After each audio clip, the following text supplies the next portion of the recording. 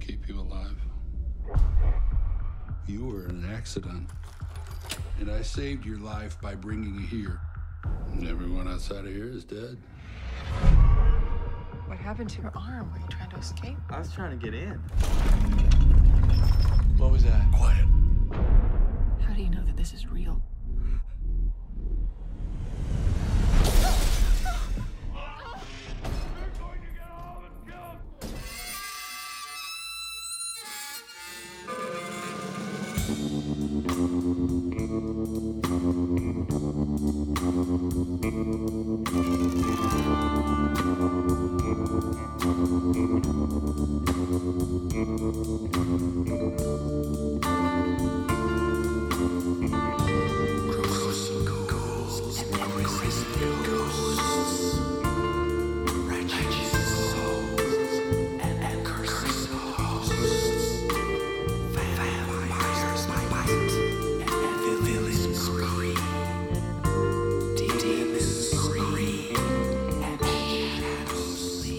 Well, welcome to Creature Features. Right. Welcome to Chewing the Scenery.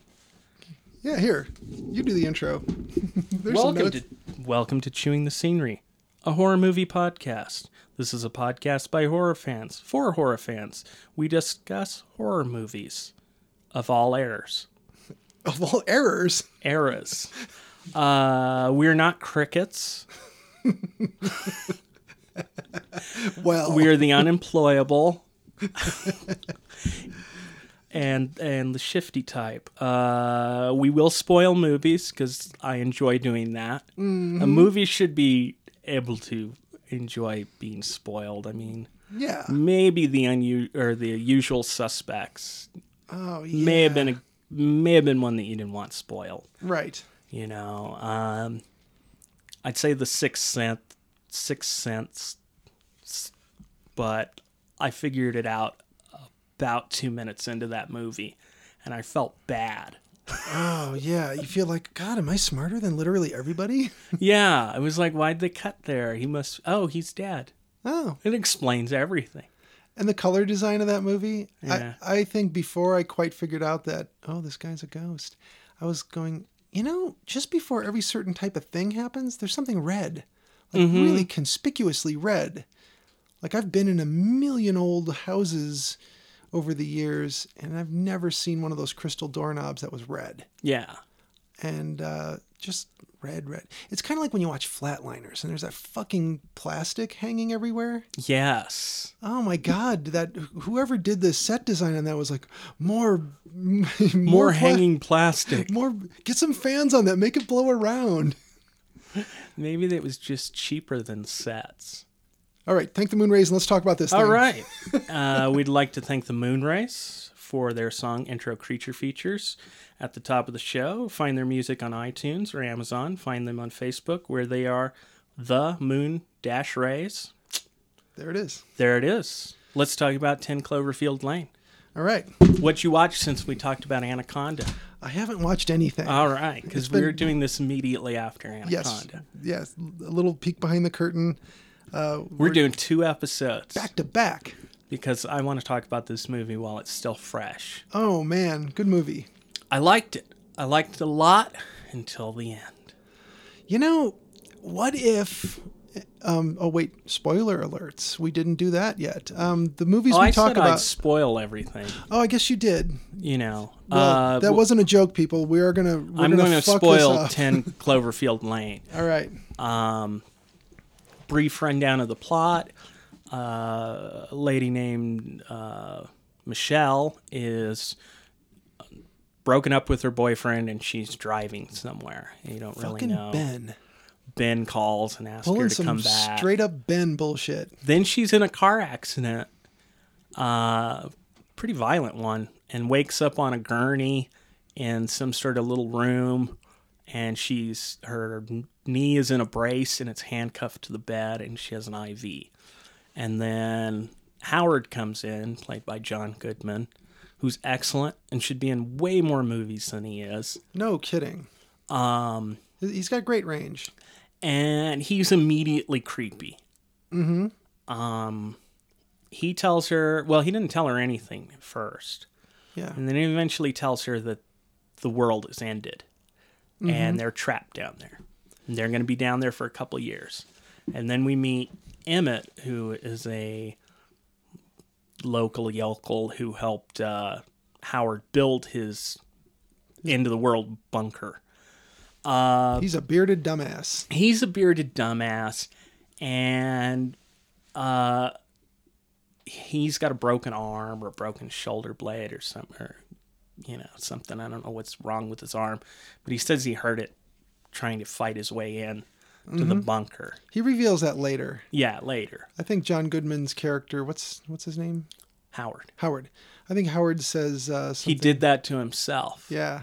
And knocking over a shelf of food, and you wonder what's going on. You never know where Howard stands. Right. Michelle's pretty sharp, though. He comes in and gives her some crutches and the key to the handcuffs, and she sharpens the end of one of the crutches into a point.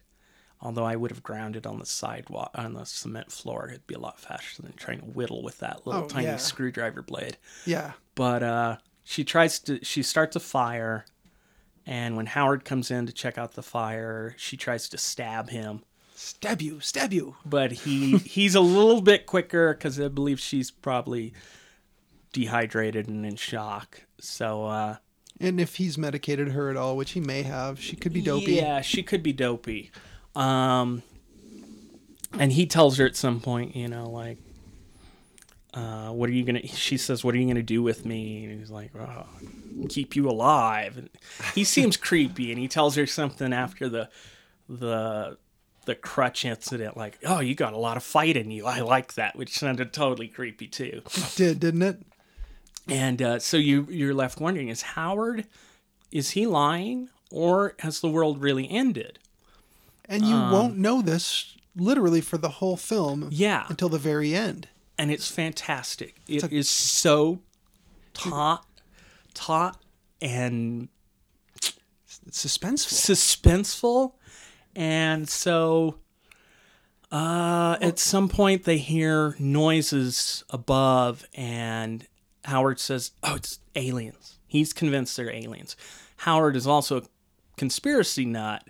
Clearly. And obviously a survivalist who's got some serious paranoia going on.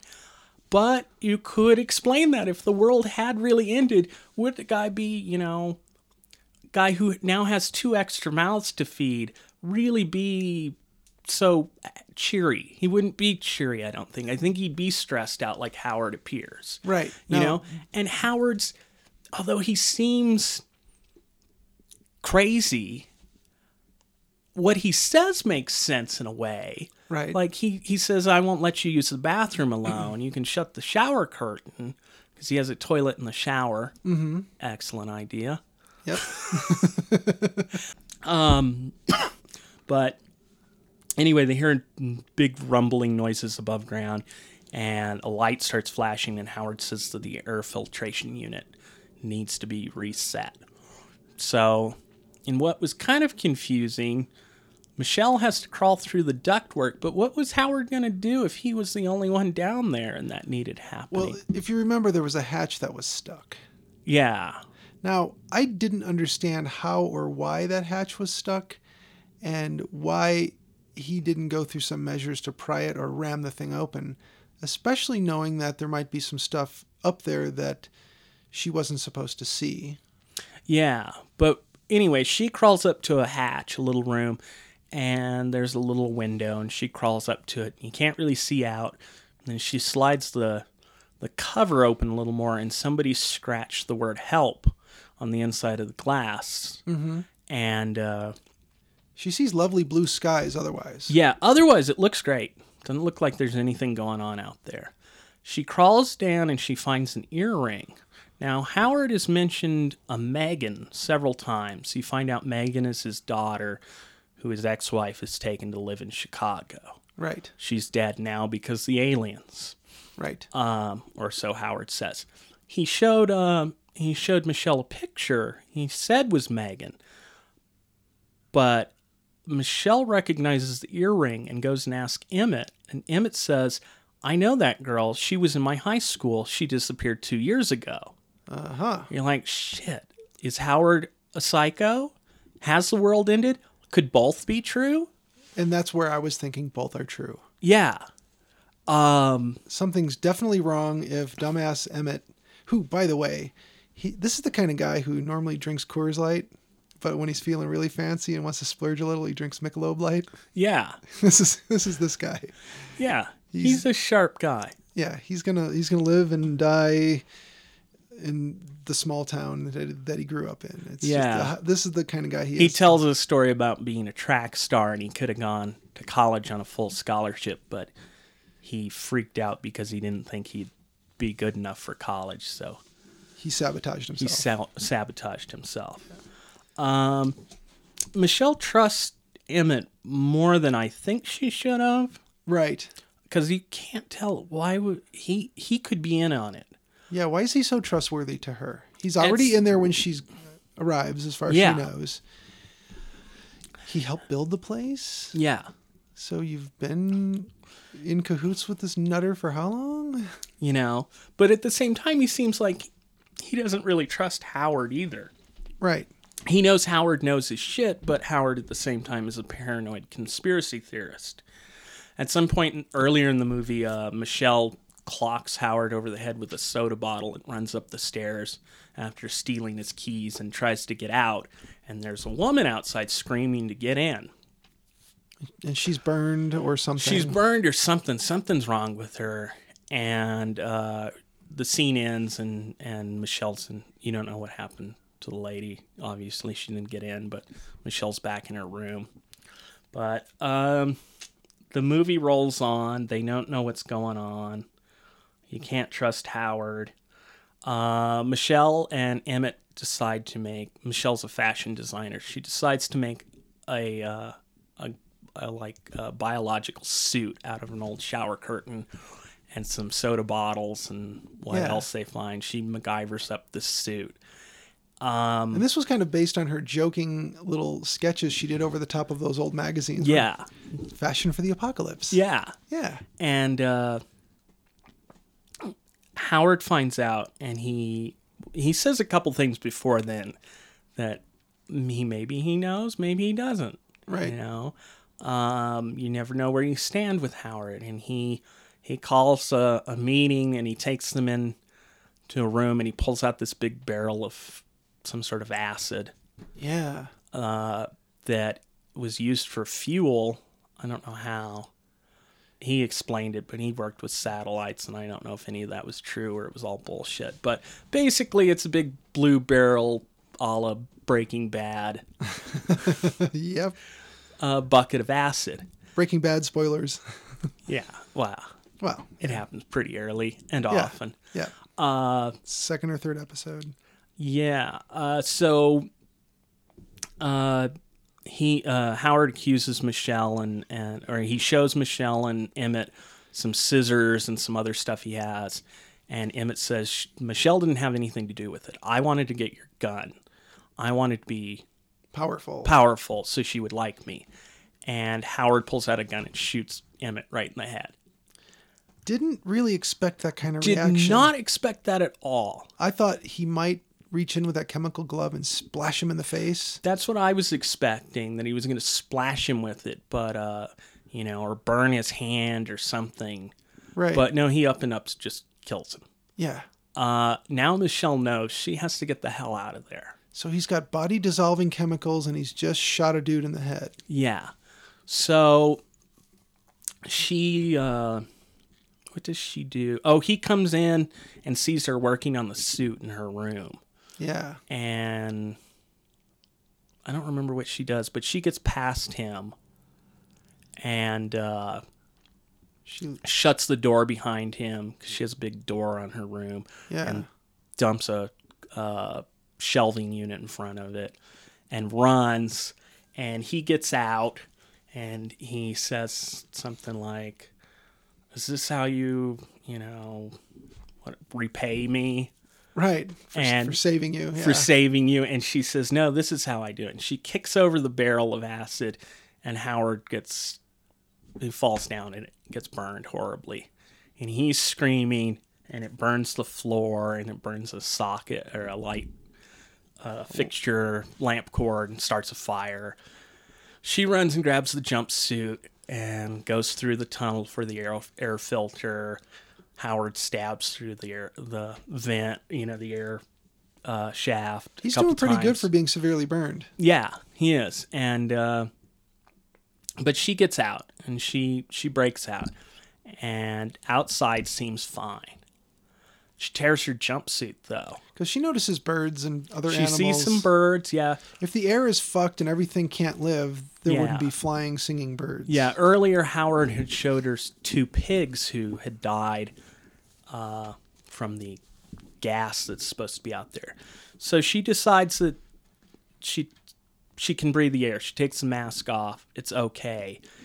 And then she gets up on a truck and she looks around and notices something coming towards her. This Hunger Games looking vehicle. Yeah.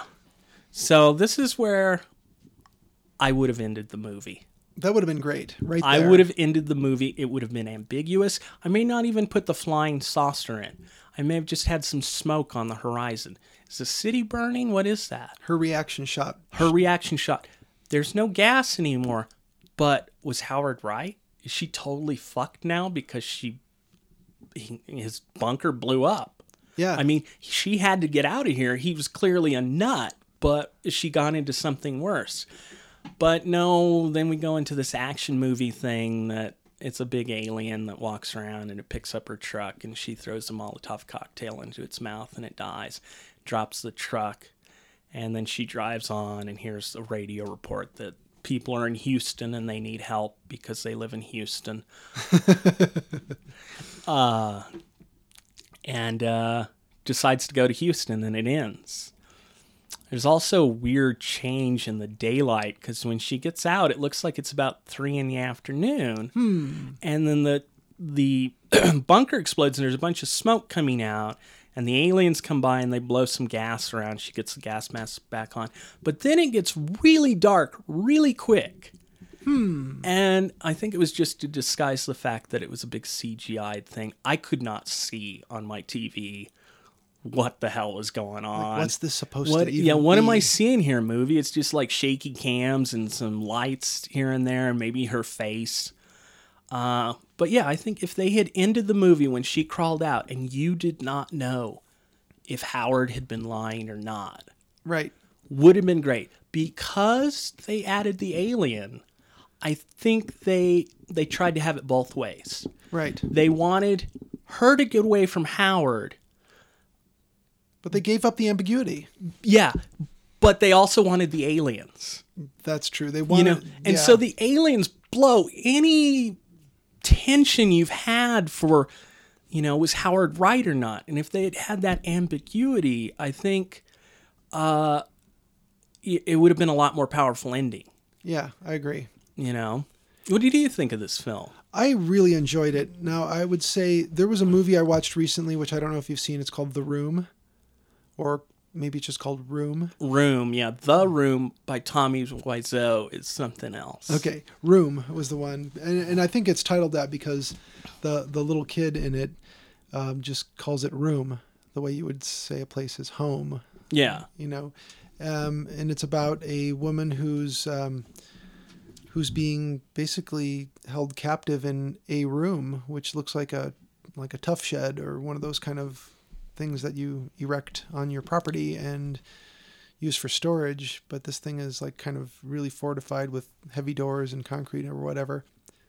And this woman is raising a child that she gave birth to in room. So they live their whole life in this tiny room. Well, the child's whole life, up to however old, 6 or 7 or whatever. And it kind of reminds me of that, where you're dealing with a crazy person who's, definitely got whatever their pervy thing is about holding somebody captive and being in control. So you have all this going in this movie. And of course, with Room, you're really sure right away that this guy is just a kidnapper, rapist, jerk-off. Yeah. And, this is the worst kind of person who makes other people do what he wants against their will. And what's different about 10 Cloverfield Lane is that John Goodman's character is possibly doing as he says and helping people and saving them, although it may not be in his best interest long-term plan. Is there going to be enough food? Can they keep things going? And for how long? How long is it going to be bad out there? And so that's the big difference here, is that if there's some truth to some of the stuff this guy says, then you kind of have to put up with him. If it turns out that he's a nut, which you have no way of confirming or denying, then what he's doing is not okay. Yeah. And of course, one of the things that you didn't mention that I know you probably really enjoyed was when she notices his truck parked outside has the damage on it. Yes, and she puts it together. And he comes up and he apologizes to her and says that when whatever event happened, he was racing home and he ran into her car. And that's why he rescued her. Which makes sense. Yeah. It makes him seem sympathetic, but then again, you don't know. Did he just see a pretty girl in traffic and then drop behind or speed up or whatever and run her off the road? Yeah. Does he have some Adam and Eve repopulate the earth nonsense in mind? It's a good possibility. You don't know where you stand with Howard. And I think a lot of that was John Goodman's acting. Because he could go from being a shouty psychopath to being just a nice kind of easygoing Midwestern guy, When they were playing the board game where you give clues and they're supposed to guess, the Who Am I game, whatever it was supposed to be, the fact that he's saying things that sort of seem like I'm on to you, and he's revealing to them. I see everything you do. Right? Yes. I watch everything you do. Yes. Yeah. I can be anywhere. Yeah, and it turns out that he's describing Santa Claus. Yeah. Scares the living shit out of both of them. Yeah. And they almost kind of tip their hand as to the fact that, okay, you got us. You think they're going to give up their secret just because he's giving these really weird, insistent and almost rageful sounding clues. Like there's a quiet rage to what he's saying. Yeah. But he delivers a lot of his dialogue with a really weird style. So you're like, oh man, this guy's got some PTSD or something's wrong with him. He's former military and maybe he has some damage from that, maybe some war stuff. And it just turns out later on that all of that may be true. And it looks like maybe he is a kidnapper, rapist, murderer, but he's also right about the aliens. Yeah. So both can be true. They're not mutually exclusive ideas. Yeah. So we get this. And what's really crazy about this movie, I do believe some of the choices that were made at the end, and I think you agree, were made to appease the audience in a Hollywood ending kind of way. Definitely. I mean, you could say this is a happy ending. She escapes and she's possibly heading to safety.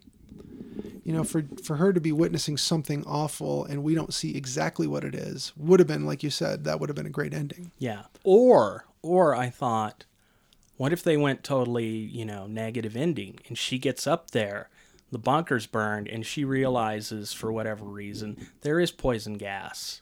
Right. And she dies. It just takes a minute. And it doesn't affect birds. Yeah, and she can't get in. She has nowhere to go. Yeah. But I think they added this ending, or for the reason you state, it's a Hollywood ending. They wanted some action at the end. Yeah. And although they deny that it's related to Cloverfield, I don't buy it. They're the same production company. Yeah, Bad Robot. I think they're setting this up for a third movie where it'll reveal that these events were happening at the same time. As the found footage Cloverfield movie. Yes. Which I loved when the Statue of Liberty's head comes that trailer was so awesome. And then you watch the film and it is deadly dull. Yeah, and stupid. it's not exciting. And you know, I do remember that I got through it without hating it, and I enjoyed the ride to whatever extent, but it should have been more. It should have been better. And they could have done, I mean, found footage was still excusable at the time, I guess, maybe is why they chose that.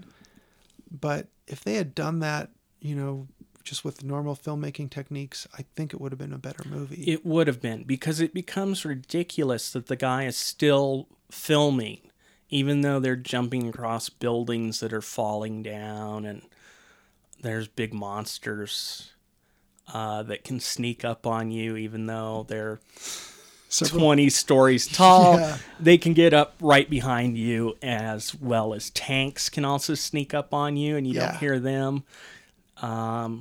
Yeah, I think if they had done traditional filmmaking, this would have Cloverfield would have been a better movie, because I was just sick of the spinning camera by the end, Oh, and yeah.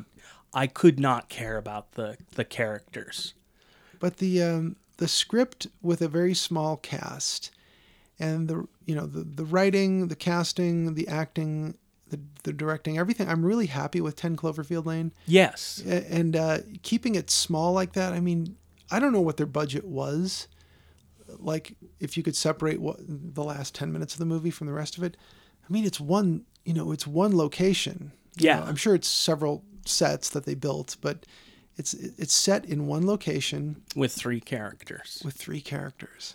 Yeah, And that could be done so inexpensively. Like, an independent filmmaker using no-name actors could do this thing so cheaply.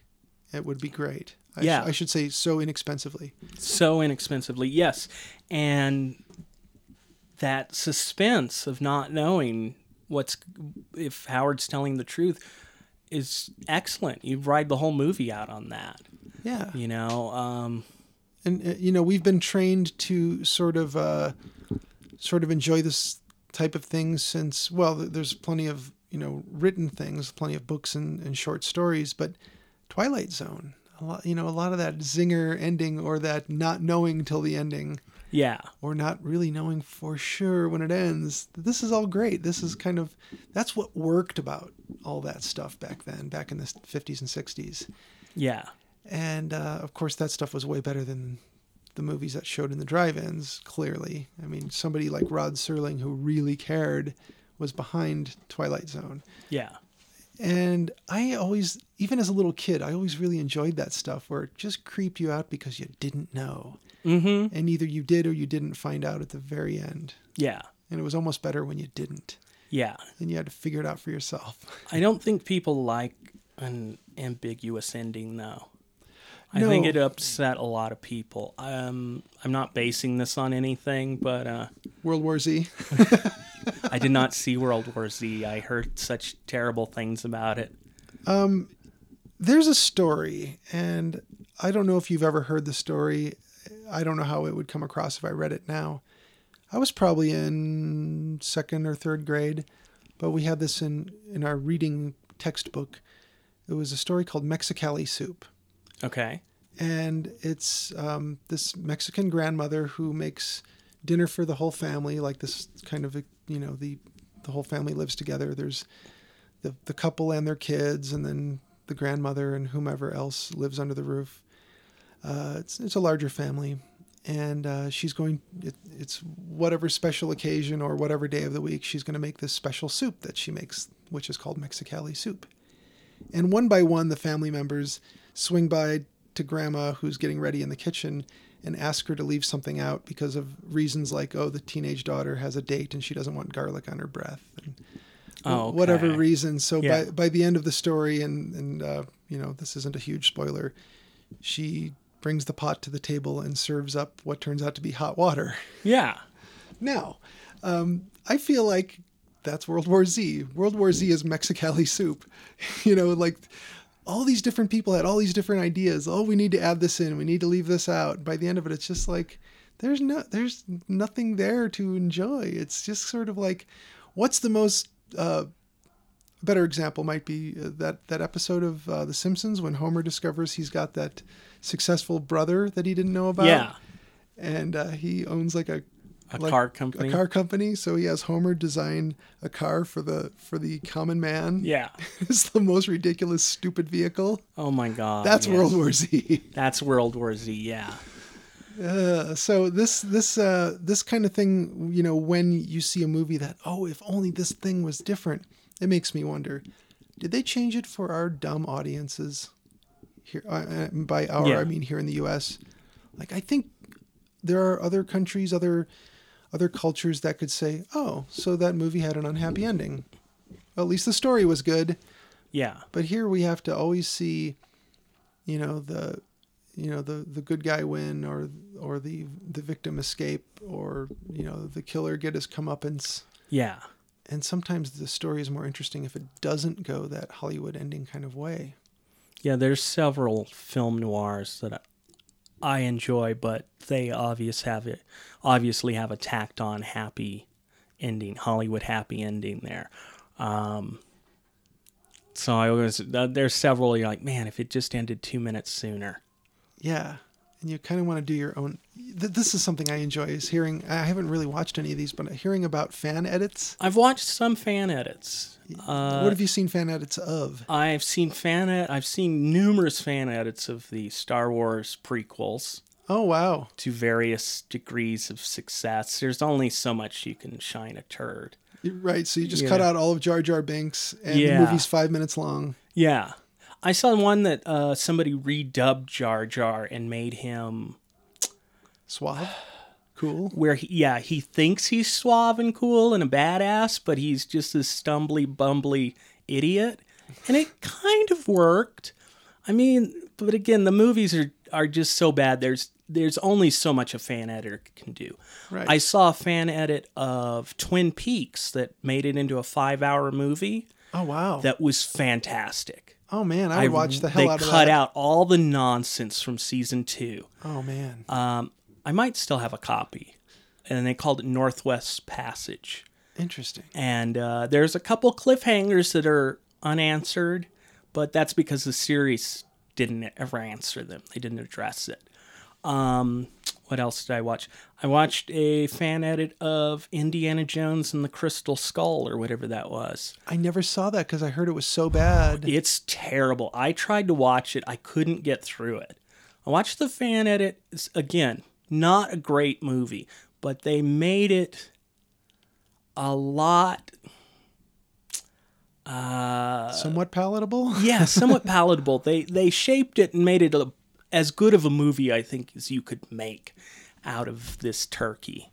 Right. There's been several films that I've wanted to fan edit. I wanted to do a Black Dahlia fan edit, Yeah. make it like a old film noir. I don't know if you saw the movie American Gangster with Denzel Washington. Yes, I did. I wanted to cut all of Russell Crowe's bit out because he was dull, and I only wanted to see what Frank Barnes was doing. That's the character's name. But unfortunately, my computer has never been able to... Doesn't have that kind of horsepower. Yeah, I've never been able to process things. I tried my own Star Wars edit and gave up at some point because it's such a bullshit series. Now, many years ago, I used to watch these things, and they're probably still hanging out there. They're movies reenacted in 30 seconds by bunnies, Oh, yeah. the cartoon bunnies. Mm-hmm. Yeah, that's good stuff. Yeah, they do. Like, some of the horror movies I remember seeing were like The Shining and The Exorcist, and they did Pulp Fiction and a few other ones that were just fun to see. Like, how are you going to tell some abbreviated version of the story that quickly? And Yeah. using cartoon bunnies. It's pretty cool. There's one called How It Should Have Ended. Oh, which no. is a little That's animated thing. They're funny. I have not watched a whole bunch of them, but the ones I have, I don't go up to enough new movies that I usually don't know, what the hell they're talking about. How Avengers 2 should have ended, because Great. Oh, yeah. Because you haven't watched it, and who cares? I'm not going to make it through Avengers 2. I couldn't get through the first one, and I've tried 2 or 3 times. I haven't tried, Ugh. honestly. It's like a sleeping pill. It's like Nora Jones. Are you talking about Ravi Shankar's daughter? Is that Nora Jones? Is that? Oh, you didn't know that? Oh, I did not know that. Yeah, that's... All I know is she's Sominex in musical form. Yeah, I don't know if I remember her having a famous mother or not, but yeah, her father is the famous sitar player, Ravi Shankar, Ah, the late Ravi Shankar. yeah. Did not know that. Here I am with trivia for no apparent reason. Yeah. But yeah, I know what you mean. Some music will knock you out. Yeah. Let's see. What was the other thing I was going to bring up as far as edits go? Oh, Blade Runner. Now that one famously was messed with before theatrical. And they added the voiceover, that weird, really monotone, deadpan voiceover from Harrison Ford. Yeah. And that never felt very genuine to me. And it turns out, well, that's because that really wasn't intended to start with. And they added that on because they thought maybe the audience needed it, or, for whatever reason, getting the story across. But I understand that the director's edit doesn't have that. And then, yeah, there's like 6 or 7 edits of Blade Runner now. And if you want to, at some point in time, and we talked briefly about how The Wizard of Oz syncs up with Pink Floyd's The Wall. Or, Yeah. I'm sorry, Pink Floyd's Dark Side of the Moon. Mm-hmm. Wish You Were Here by Pink Floyd syncs up with Blade Runner, apparently. Ah, I have not done this sync up, but I understand it works. I'll admit something since Jolien's not here. I don't like Blade Runner. No? No, I've watched it a couple times. It just feels so empty. It looks amazing. Yeah, Ridley Scott directed that. So yeah. But there's nothing there. Oh, does Jolien like madly love that movie? I don't know, but sometimes when I criticize a movie, he seems a little hurt. He fidgets, Some people do seem a little hurt. and starts sobbing. If they like a movie and you don't like it, they take it a little personally. Unless you wrote that movie or made it, I don't really care. I'm not insulting you. I'm insulting the film. Yeah, Blade Runner has never done anything for me. I've always enjoyed it. I will say that I understand when other people don't like the stuff I like, unless they just hate it, like with no reason for hating it. Yeah, I don't hate Blade Runner. You just don't. It's like going to a really fancy restaurant and then getting just an empty, like weird tiny food that. tiny food, that doesn't fill you up and doesn't satisfy in any way. Like, they spent all this time on set design and this futuristic noir, which I should be way into, Yeah. and it just never takes off for me. I can admit to one that I've heard people just go, "Oh my God, it's just like this, and this is great, isn't it?" And that they refer to as the Royal Tenenbaums. I have to rewatch this at some point in time, and I talked about this before about a different subject. Sometimes I feel like I am just being a dick, and I need to be the bigger person and give whatever thing I'm being a dick about. I need to give it a chance and give it another watch, like later on. And hopefully I can at least see what it is other people see.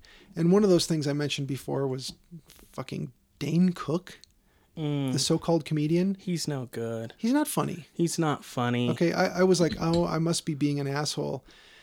So I waited till I saw that one of his quote-unquote comedy specials was going to be on. Mm-hmm. I thought, I'm going to give him 30 minutes. I'm going to watch with an open mind. And sure enough, I maybe cracked a smile twice. Didn't laugh once. I kind of feel like, okay, Royal Tenenbaums, I need to watch that again because I feel like maybe there's something about it. Like Rushmore, I watched Rushmore. I like Rushmore. And I loved it. I love The Life Aquatic. That's one that I need to watch. I really like The Life Aquatic. I did not care for Royal Tenenbaums. Okay. It was another one where there was a lot of nothing. Right. It was like, I don't know. Were they trying to like do that Seinfeld model of it's about nothing? I wonder if that was deliberate. No, I don't think so. I think it's just a Wes Anderson thing.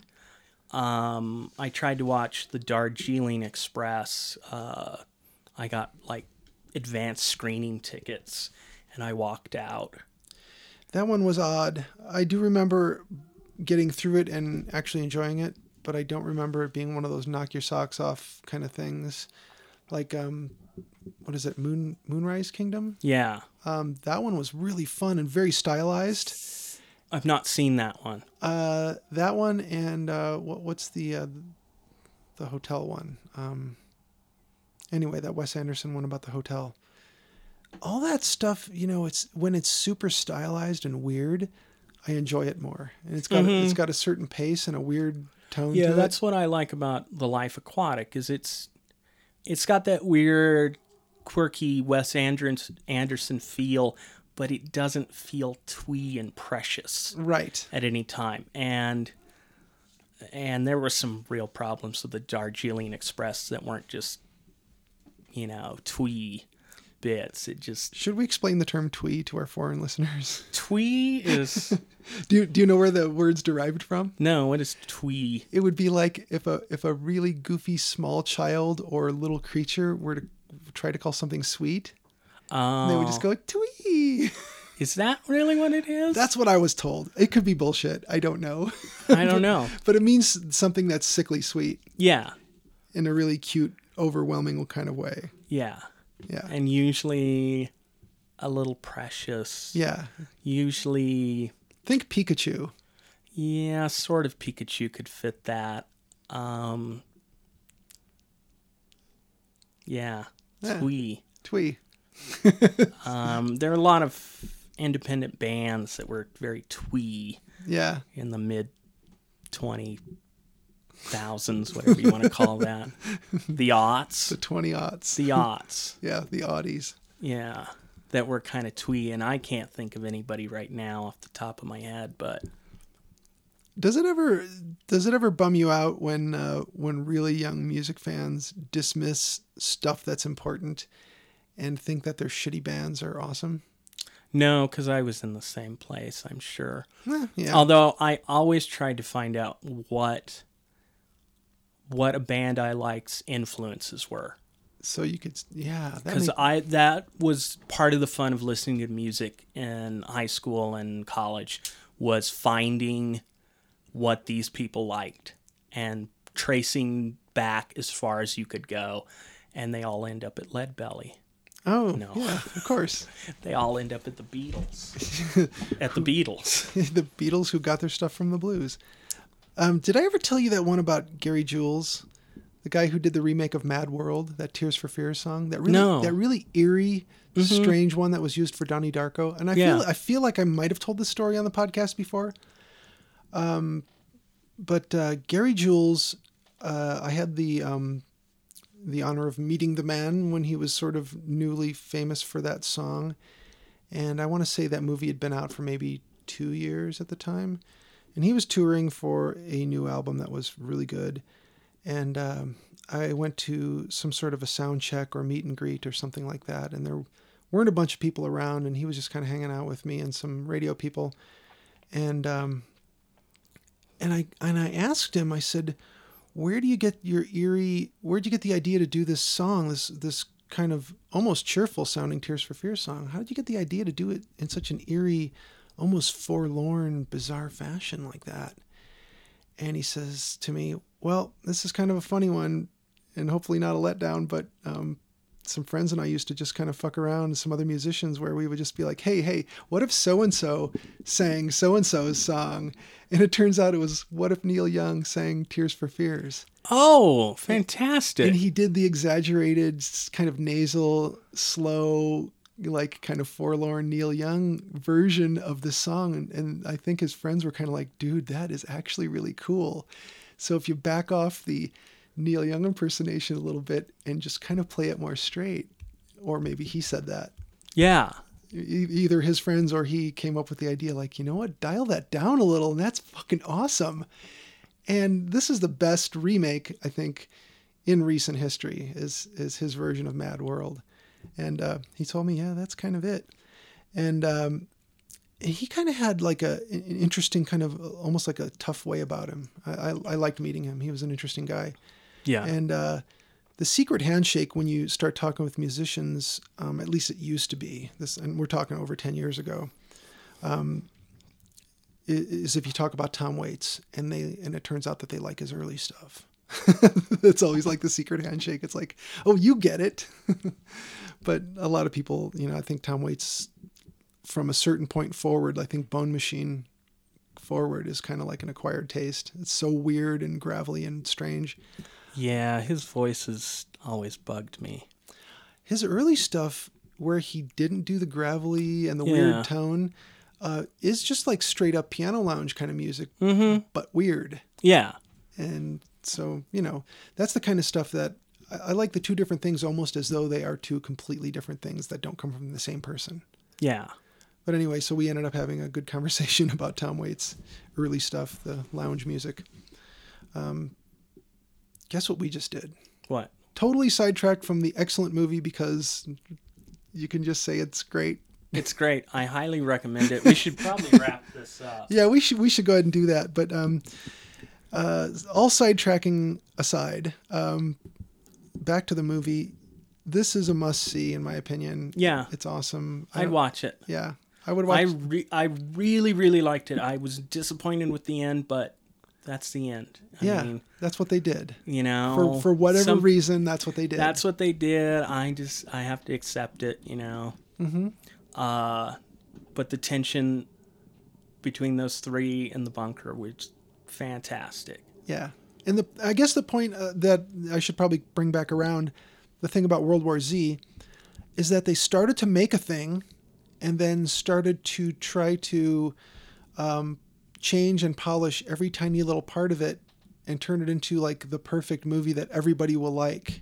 Because everybody likes zombies now, but we have to do like every little thing a certain way. And I think they just polished it till they polished a hole in it and then decided to pack that hole full of polish and polish it some more.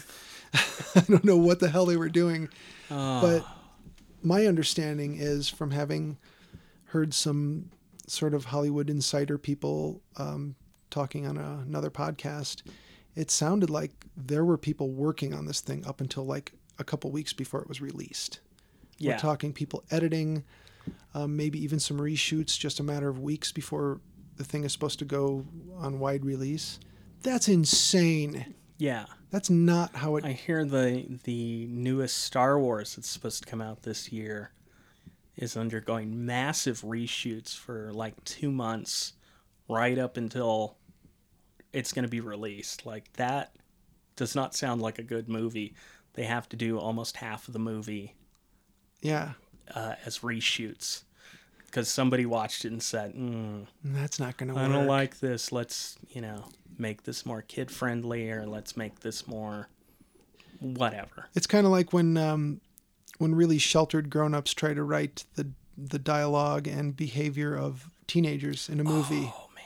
It's embarrassing. That's one of my favorite things about comic books in the 60s is depictions of hippies. Oh, yeah. Because all the men who were writing those were well over teenage years, and were not going to be hippies in any way. They were as square as could be. They were as square as could be. They were nerds. They were drawing comic books, but oh man, their hippies are hilarious. Oh, yeah. David Berg's hippies were always funny. Yeah. His lighter side of ... in Mad Magazine. I always liked his hippies.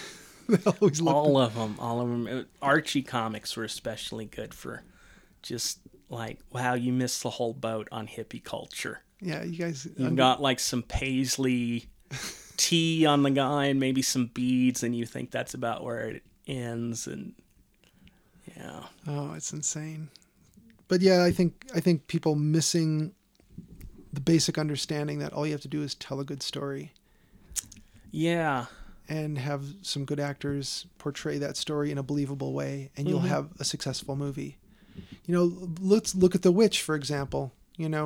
This is a movie where one guy was in control of the idea that let's tell a story. It's sort of told in a fairy tale fashion, and it's set a certain way, and it's got a certain mood, and there's a design and a look to it, but we're just going to go with telling a story. Yeah.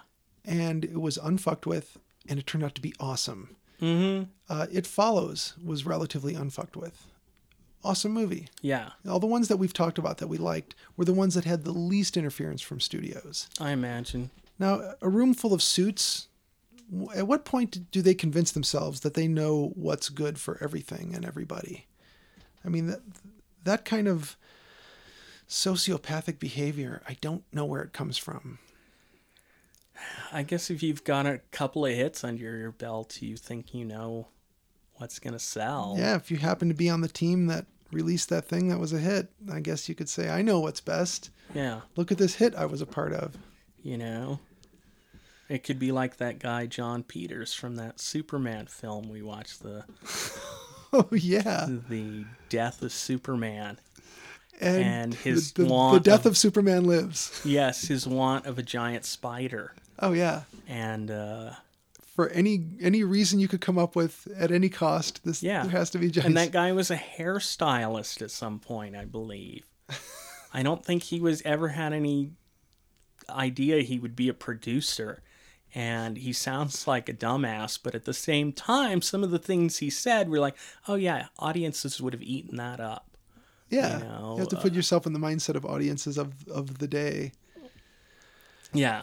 Because Yeah. he tells a little story that he wanted Batman to say, I'm Batman, motherfucker, at the beginning of Batman 89. And he's like, the kids would go nuts. And as a 12-year-old, I would have lost my mind. If Yeah. Batman said that, it would be so awesome. But it betrays the very character of Batman. I guess. Batman doesn't have to say intercourse to get his point across. Yeah.